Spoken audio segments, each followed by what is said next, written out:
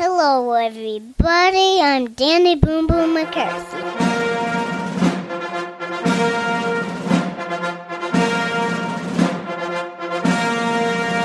Welcome, everybody, to the Story of Nowhere podcast. I am your host, Daniel McCarthy.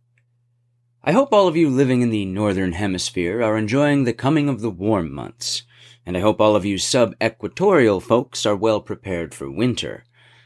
I trust you'll all forgive my laxity in releasing episodes lately. Those of you who heard my last episode will understand the reason behind this.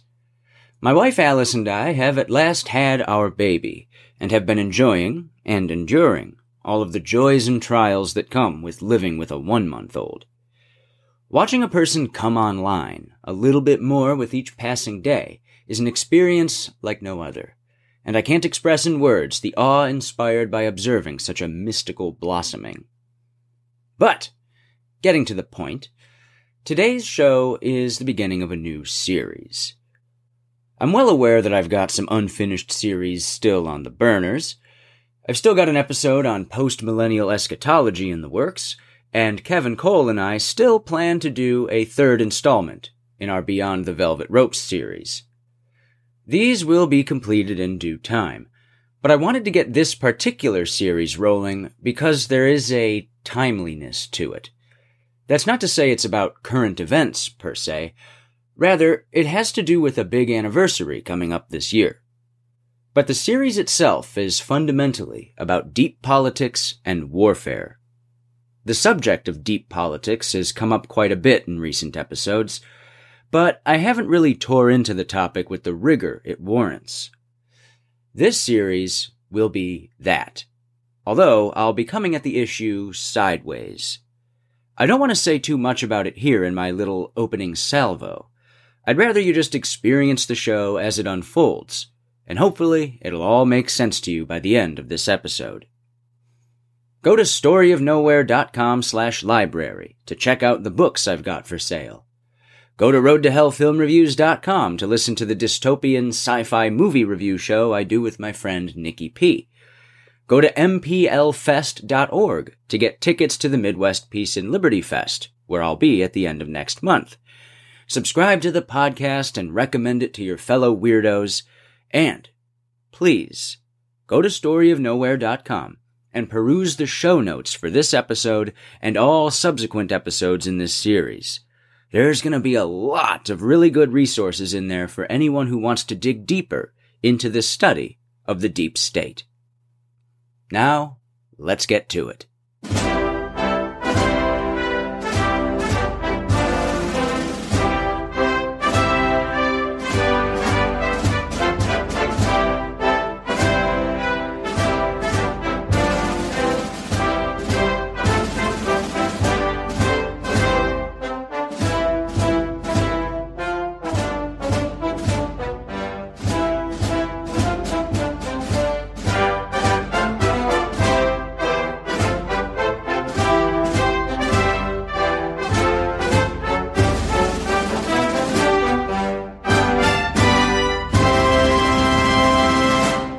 A Window in Dallas. Introduction. Peering into the State of Nature.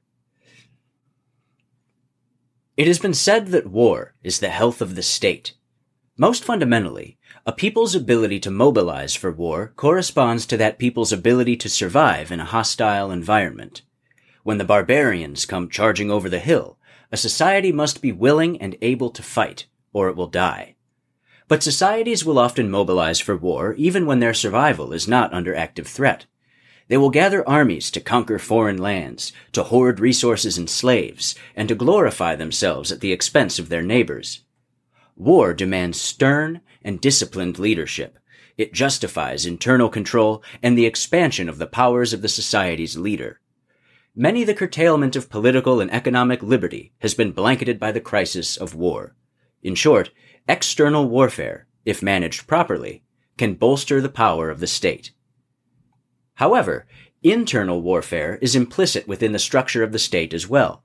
The ultimate purpose of this series is to explore the nature of this internal war as it applies to the modern state, in particular, the United States of America. Before this analysis can proceed, we must begin by defining what is meant by state and what is meant by war.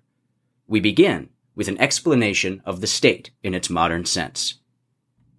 The German social theorist Max Weber famously defined the state in a 1918 lecture as a, quote, human community that successfully claims the monopoly of the legitimate use of physical force within a given territory, unquote. To Weber, this monopoly on violence was a hallmark of modern states. In feudal monarchies, kings lacked an outright monopoly on violence because vassals held virtual autonomy over their fiefdoms. Kings were also, in theory, acting under the authority and with the approval of, or if not, in opposition to, the Catholic Church. In modern societies, sovereignty, the power to act on one's own authority, which was once dispersed amongst the king, his lords, and the Catholic Church, has coalesced into that entity called the government, or the state. In some societies, state power was and is effectively claimed by one man, an absolute monarch, an emperor, or a dictator. But in our post-Enlightenment world, where liberalism is generally hailed as the best of all political traditions, it's claimed that the people of a given society are the state. This is possible because the individual is himself sovereign, and by entering into compacts with other sovereign individuals, consensual governments are established among equals. Through the process of democratic elections, the people choose representatives, and that organization, which is called government, is composed of those representatives. When this representative government, therefore, exerts its monopoly on violence, it does so, it is said, on behalf of and under the authority of the people themselves. Sovereignty belongs to the public. Despite the rhetoric of individual and popular sovereignty, representation, and the consent of the governed, modern states exist not to commit legitimate violence on behalf of the people, but precisely because they are willing to commit violence on the people they allegedly represent, and on others as well, regardless of what the people want. The state, or the government, perpetuates itself by means of deception and coercion, and where there is deception and coercion, there is no consent. Liberalism has amounted to little more than a rhetorical vehicle for external conquest and internal repression by states. Granted, the liberal state will, at times, satisfy the will of the people, just as other states which deny individual and popular sovereignty have done. Criminals will be apprehended, sometimes. Roads will be paved, sometimes. Financial benefits will be doled out, sometimes. Popular wars will be waged, more often than not. The occasional placation of the masses serves to quell revolutionary pressure and to uphold the liberal state's image in the public mind as somewhat competent and at least not totally malevolent. But the purpose of the state, despite the dreams of the Enlightenment's greatest liberals, is not the satisfaction of the public will, nor is it the exercise of popular sovereignty. The question which naturally arises is, what, then, is the true purpose of the state? We must leave this question to the side for the time being, while still holding it in our minds, until we have adequately explored the nature of the state. In terms of the real exercise of power, the liberal conception of the state as being composed of equal parts representative and represented is practically inadequate. There is a very clear asymmetry of sovereignty. In actual fact, the state does what it pleases, despite the wishes, interests, and needs of the individual, minority groups, and even, often, the majority. Forces other than the public will, financial and industrial forces, military and paramilitary forces, intellectual and academic forces, and scientific and technological forces, push and pull the activities of official representatives. Therefore, these other forces control state power to an extent. Put another way, these forces are able to use the state's monopoly on violence to pursue their own agendas and act, as it were, outside and above the law.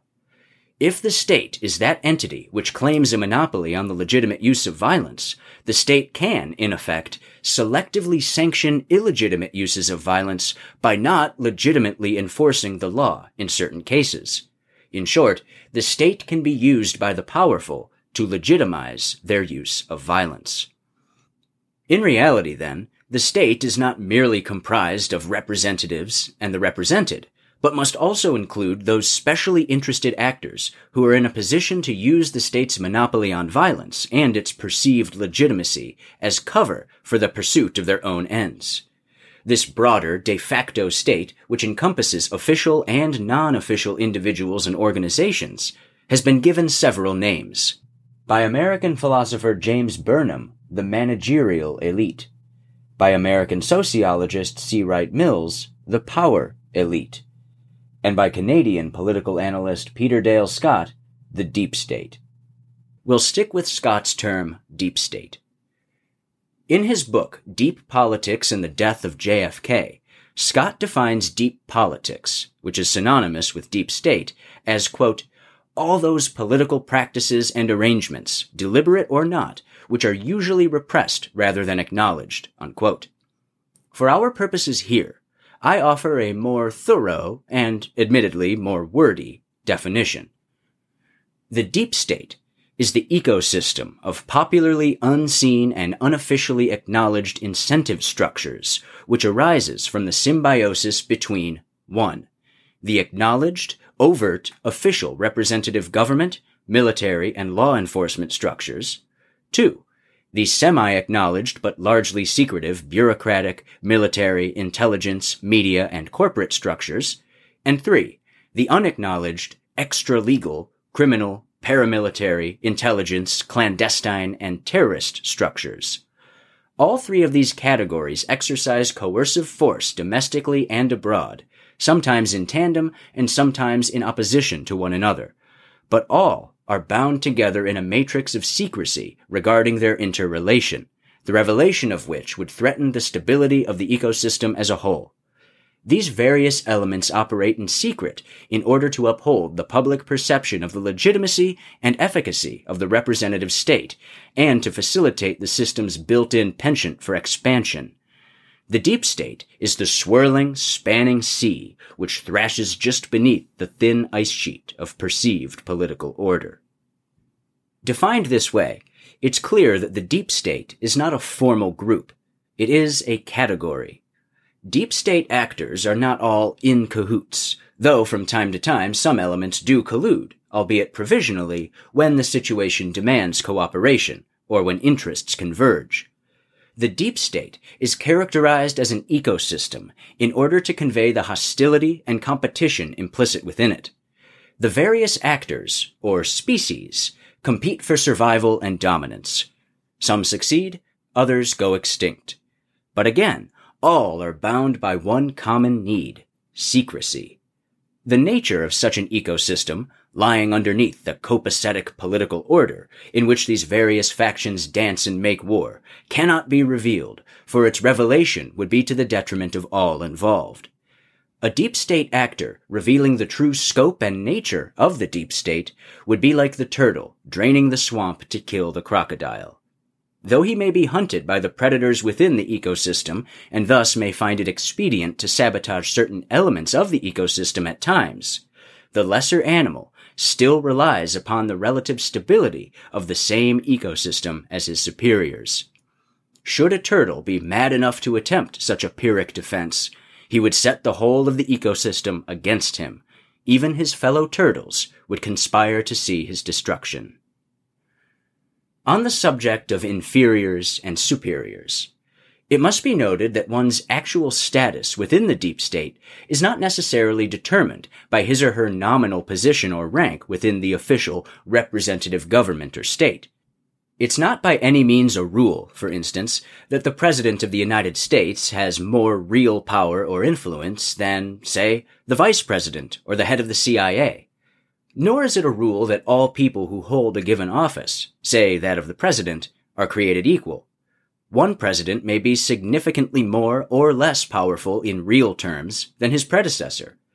Activity within the deep state is based less upon vertical relationships, that is, those relationships in which formal orders are passed down from superior to subordinate, than on horizontal relationships, in which decisions are made privately and informally by personally connected and interested individuals in pursuit of publicly unaddressed or unacknowledged ends. Discovering some of the members and some of the ends of the deep state is essential to the purpose behind this series.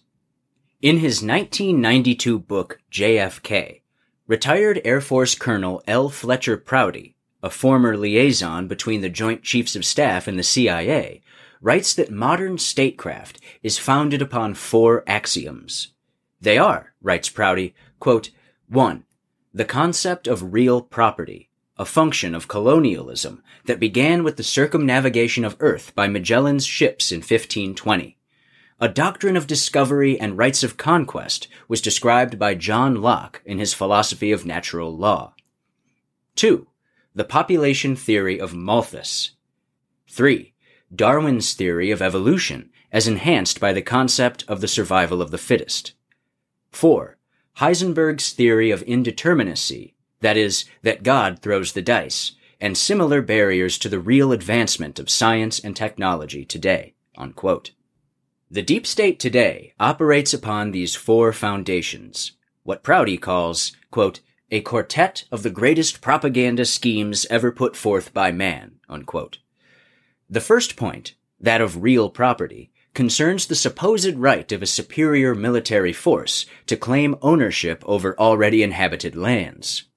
The second point, the population theory of Malthus, states in effect that the planet's resources can only bear a relatively small human population, and that the current population is far, far too high. The third point, Darwinism, scientifically justifies a might-makes-right world in which only the best survive. The fourth point, Heisenberg's uncertainty principle, calls all of objective reality into question, meaning that the perceived rules can be bent and that there is no common ground of rationality and objectivity on which the ordinary man may rebuke the powerful man. Put Prouty's quartet together, and you get a cabal of individuals who believe that the world and everything in it is theirs for the taking, that most of the world's population isn't fit to survive, and besides there aren't enough resources for them anyway, and that reality is to be molded and distorted, not observed and respected, by the fittest. This is the operative mindset of the deep state. Some, of course, will bristle at the evocation of the deep state. Conspiracy theory is the tired cry. But is the deep state a conspiracy theory? Is it even really a conspiracy in the real sense? In Deep Politics and the Death of JFK, Peter Dale Scott quickly dispenses with the conspiracy rebuke. Quote, the essence of conspiracy is a single objective and/or control point. Deep politics, or the deep state, in contrast, is an open system with divergent power centers and goals, unquote. To reiterate, it is not a formal group. It is not a monolith. There is no deep state headquarters where card-carrying members report every Friday the 13th to drink goat's blood and plan the next 9/11. It's a category. Fundamentally, it refers to that loose collection of people, private and public, who are able to influence or use the state's monopoly on violence to their own various ends from time to time. That's the essence of it. Access to the monopoly. It is true that conspiracies occur within the deep state. Businessmen collude with campaigns. Bankers buy off congressmen. The media covers up clandestine operations. Conspiracies involving both government and non-government actors occur, and the deep state is the networking landscape in which they occur. And these conspiracies will continue to occur just as the deep state will continue to exist, so long as humans remain human. People's interests converge and entangle, and people's relationships don't neatly abide formal hierarchies of office. This ecosystem is the natural result of there being an organization with something so enviable as a monopoly on violence. Power seekers, psychopaths, and the plain old myopically self-interested can't help but race for the ring of power. The existence of the deep state isn't a conspiracy theory. It's common sense. In recent years, deep state has come under fire for not only being a conspiracy theory, but worse, a right-wing conspiracy theory. This, of course, is the result of the term being bandied about by Donald Trump and the MAGA crowd, who have employed it to mean the so-called liberal establishment, that coterie of apparently left-leaning bureaucrats, pundits, and academics who have supposedly driven American policy for the past 2 or more decades. This analysis isn't fundamentally wrong. However, it is incomplete, as it ignores the fact that the right wing, including even the likes of Trump and his pseudo-populist MAGA ilk, are and have been deeply enmeshed in the deep state. By taking the term and reframing it to refer only to their partisan enemies, this new right deep state only serves to mislead the layman and further obfuscate the true nature of the deep state. Therefore, in effect, their misdirection ultimately perpetuates the deep state ecosystem. Referring back to the earlier analogy, Donald Trump is the turtle. By narrowing the definition of the deep state, he has merely called attention to the crocodile. He has most certainly not drained the swamp. To round out the discourse on the true nature of the state, I should clarify that my ecological analogy is not strictly original. Rather, it's classical theory updated and adapted for the modern age. The Prince by Niccolò Machiavelli and Leviathan by Thomas Hobbes, two of the most influential political works in the West, both argue that sovereigns, that is, heads of state, are not bound by the laws nor the morals of ordinary men. On the contrary, they exist in the state of nature. To Machiavelli, writing in the early 16th century when his native Italy was a mess of warring city-states, the sovereign who bound himself to the common laws and virtues of men would soon find himself beheaded, for his enemies and would-be usurpers would never chain themselves in such a manner. The sovereign must instead be animalistic, brutish, if he even hopes to hold on to his power. Quote, "It is necessary for a prince to understand how to avail himself of the beast and the man." Unquote. Likewise, given this harsh reality, Machiavelli writes that all sovereigns are locked, whether they know it or not, in a state of permanent war with all other sovereigns. While law brings civilization to his people, the sovereign himself lives in eternal accordance with the law of the jungle. Hobbes, writing in England nearly a century and a half later, essentially concurred. He was by no means the first Englishman to take this approach. Already Lord Bacon had declared that behind all the pomp and circumstance and pageantry of royalty lay nothing more than the law of conquest, that all sovereignty begins with an act of violence, and that all the rituals establishing the legitimacy of that sovereignty are mere post hoc justifications of that act of violence. Having lived to see the horrors of the English Civil War, Hobbes cynically concluded that sovereigns exist in the state of nature, that realm outside of law, contract, or compact. In the state of nature, possession is 10/10 of the law, and the only arbiter is force. While common men and women eventually huddle under the protection of a strong man who establishes and enforces for them laws and customs by which they might fancy themselves civilized, the strong man himself, now the sovereign, never leaves the state of nature, for his law is still force and force alone. Should another come and lop off his head, who will there be to prosecute this crime? Justice, law, and civilization itself balance precariously on the point of the king's sword, and are posed at any moment to plummet back into the perpetual warfare of the state of nature. Though in our liberal age, sovereignty has been diffused among the members of that group called government and the broader deep state, the same problem remains. Only now it's more complex and subtle. While Machiavelli and Hobbes concerned themselves with states in which one man was sovereign, the modern state and deep state is a multitude of princes and princesses, would-be sovereigns who struggle for dominance in an intrinsically hostile environment.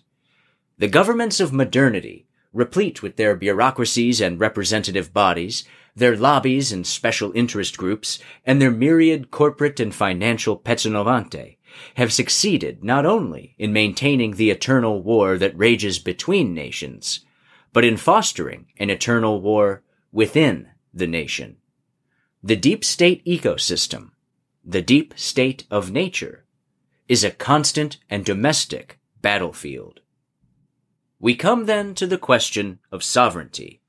If, as liberalism tells us, the individual is sovereign, then are we not each of us, whether we know it or not, locked in a war with all those who would seek to assert their own sovereignty over ours?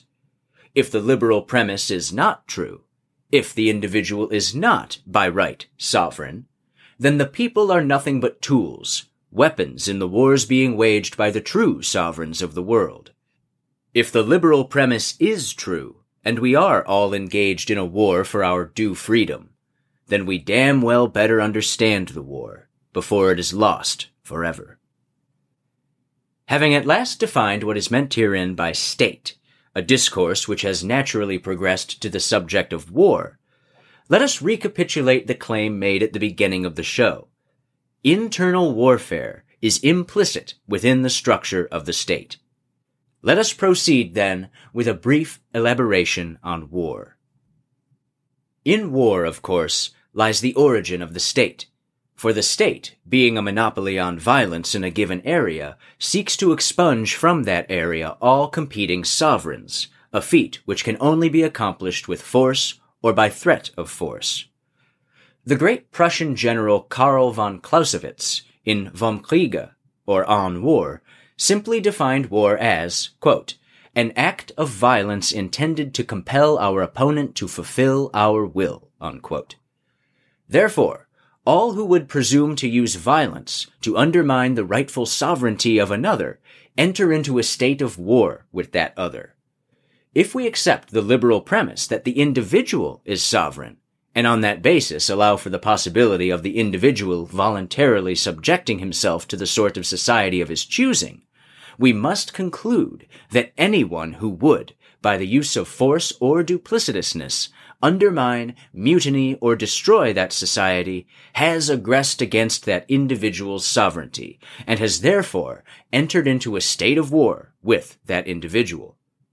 Accepting that, and remembering that the United States of America was theoretically founded upon the liberal premise of individual sovereignty, it follows that elements of the deep state, which utilize the machinery of government for purposes other than and often counter to public interest, have indeed declared war upon the American people.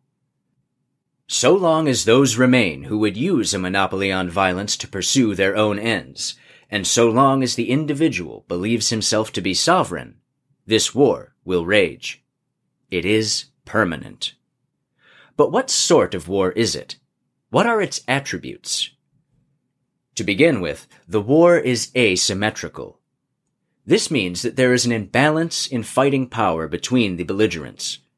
The common man, though he may be armed and reasonably intelligent, finds himself across the field from all the branches of the United States military, from local, state, and federal police, from the FBI and CIA, and myriad other well-funded agencies.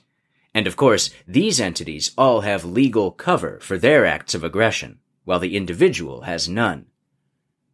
The war is unrestricted. This sort of war is not restricted to a conventional battlefield, nor is it limited to what the average person would think of as weapons. This broadens warfare to include economics and the strategic use of law in order to weaken or destabilize the enemy. The theater of war is made ubiquitous. The war is unconventional, meaning that clandestine and covert agents carry out blackmail, theft, espionage, assassination, and other operations to undermine the enemy in secret. In other words, one plays what the CIA has called dirty tricks. Finally, the war is fifth generational. This new sort of warfare employs the cutting edge of cybernetic technology in order to exploit weaknesses in people's psychology, spread false information, manipulate people's worldviews, and fundamentally control people's perceptions and therefore reactions to stimuli. There's a war on for your mind. Asymmetrical, unrestricted, unconventional, and fifth generational. These are the attributes of this war, which we'll be exploring for the duration of this series. The war is partly physical and partly psychological. It is provoked by police and by propaganda. Now we have our battlefield, the deep state, and the sovereign knows he is at war. But how can he hope to win? Sun Tzu said, quote, "If you know the enemy and know yourself, you need not fear the result of 100 battles." Unquote. How might we know the enemy? Who is the enemy? How might we learn his name and of his methods?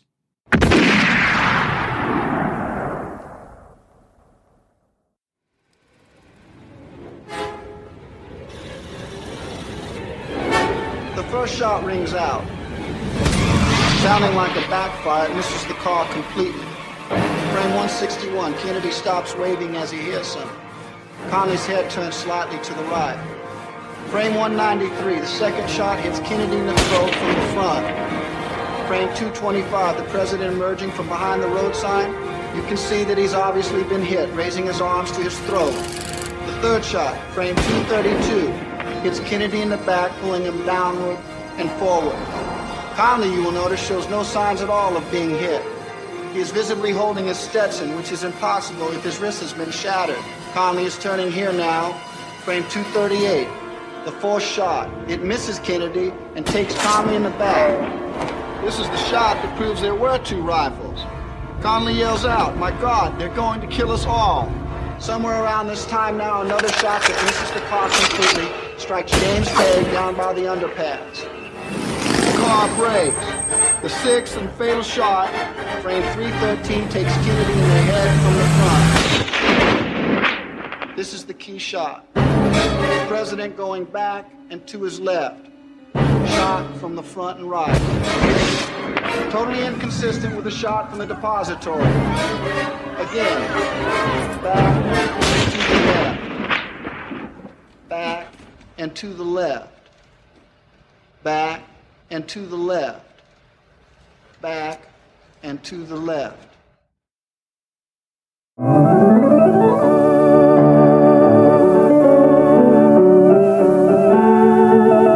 And now for the next 30 minutes, as the world turns. I have some very interesting information. Your great-grandson and his mother are going to have Thanksgiving dinner with us. Did you ask, Lisa? No. Bob did. Bob? When did you hear this? He told me last night after he came home. I must say I'm surprised. Well, frankly, I was a little suspicious. Of what?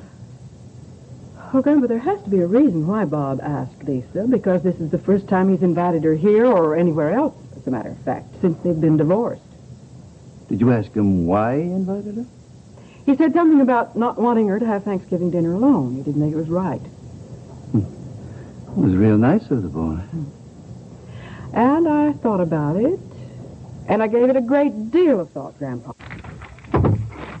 Here is a bulletin from CBS News. In Dallas, Texas, 3 shots were fired at President Kennedy's motorcade in downtown Dallas. The first reports say that President Kennedy has been seriously wounded by this shooting. United Press says that the wounds for President Kennedy perhaps could be fatal. Repeating, a bulletin from CBS News, President Kennedy has been shot by a would-be assassin in Dallas, Texas. Stay tuned to CBS News for further details. It takes more than an instant to make a real cup of coffee. That's why Nescafé has come up with a new kind of coffee. It's more than an instant. It's new Minute Brew Nescafé. Anybody can make a coffee more instant, but Nescafé makes it more coffee, a new kind of coffee. Minute Brew. Minute Brew Nescafé is a new discovery, a new way to hold in extra rich flavor. So please help us. Let it brew in the cup a few seconds longer for all that extra flavor to come out. In other words, with Minute Brew Nescafé, it takes a little longer, but you get a lot more coffee. If you agree it takes more than an instant to make a real cup of coffee, buy this completely new kind of coffee today. New Minute Brew Nescafé. It's more than an instant, yet costs no more. New Minute Brew Nescafé. From Dallas, Texas, the flash, apparently official, President Kennedy died at 1 p.m. Central Standard Time, 2 o'clock Eastern Standard Time, some 38 minutes ago. Vice President Lyndon Johnson has left the hospital in Dallas, but we do not know to where he has proceeded. Presumably, he will be taking the oath of office shortly and become the 36th President of the United States. The assassination of President John Fitzgerald Kennedy is a hinge upon which modern American history turns. That history might be divided into a before and an after. Arguably, the assassination marked the moment at which the 60s counterculture was embryoed, when the nation's post-war innocence was shattered and an era of discomfort and rebellion began. Following the death of the president, the United States fell into the hopeless Vietnam War. The military-industrial complex and the intelligence community soared to new heights of power and influence, and a mass of Americans started to question just who their government truly served. When carefully considered, the JFK assassination, with all its angles and threads, offers substantial insight into the makeup, the methods, and the motives of those in the highest echelons of the American elite. It is a window through which we might peer and spy the malevolent movements of the predators which stalk the landscape of the state of nature, that eternal battlefield which is the deep state. In this series, we will focus on the assassination of John F. Kennedy in order to learn more broadly about who really holds power in America and how they do so. While this series will feature my own original, personal analysis of the case, the actual research into the details of the murder will be largely derived from the work of others who have, tirelessly and with many pains taken, devoted their lives over the past 60 years to uncovering the truth of the events of November 22, 1963. So much ground has been trodden already, so much ink spilled, that I am not likely to uncover some heretofore unknown bit of evidence which ties the case together. Instead, I rely gratefully on those who came before, and indeed on those who continue to search for the truth, and using my faculty for rational thought, offer to compose what I find to be a compelling explanation for the events of that day, always bearing in mind that the purpose for doing so is not to satisfy some morbid curiosity, nor to entertain by spinning salacious webs of conspiracy, but ultimately to glean some understanding of the state of war in which all who consider themselves sovereign are engaged, in which John Fitzgerald Kennedy was but one of many casualties. I offer my appreciation to the following researchers on whose work I will rely throughout the course of this series: Mark Lane, Jim Garrison, Anthony Sutton, Gaetan Fonzi, L. Fletcher Prouty, Peter Dale Scott, Jim Mars, David Talbot, Aaron Good, James Corbett, and Whitney Webb. This is by no means a definitive list, for the log of researchers into the JFK assassination and the deep state is virtually unquantifiable. There will be others whose names I will provide when their work makes an appearance. Like all states, the American state, and thus its deep state, is founded upon conquest. Sovereigns, existing in a state of war, do violence to other sovereigns in order to win their throne. Sovereigns, to legitimize their conquests and perpetuate their rule, deceive by way of propaganda that they might fleece a complacent populace. Sovereigns, therefore, must always be alert to the threat of other marauding sovereigns, and read with a cautious eye and hear with a discerning ear the words of those that would conquer them and have their thrones and their liberty. If it be war, the sovereign must prepare himself, and preparation begins with learning. Know thyself, and know thy enemy. To this end, we turn to America's greatest murder mystery, and endeavor to come to grips with the grisly slaying of the president in the streets of one of America's largest cities. The relevance of this inquiry to the larger purpose of understanding the American deep state rests upon the premise that the assassination was not the sole work of the lone nut Lee Harvey Oswald, but rather the work of very powerful elements acting with the power, or at least the tacit approval, of some of those individuals who had access to the state's monopoly on violence.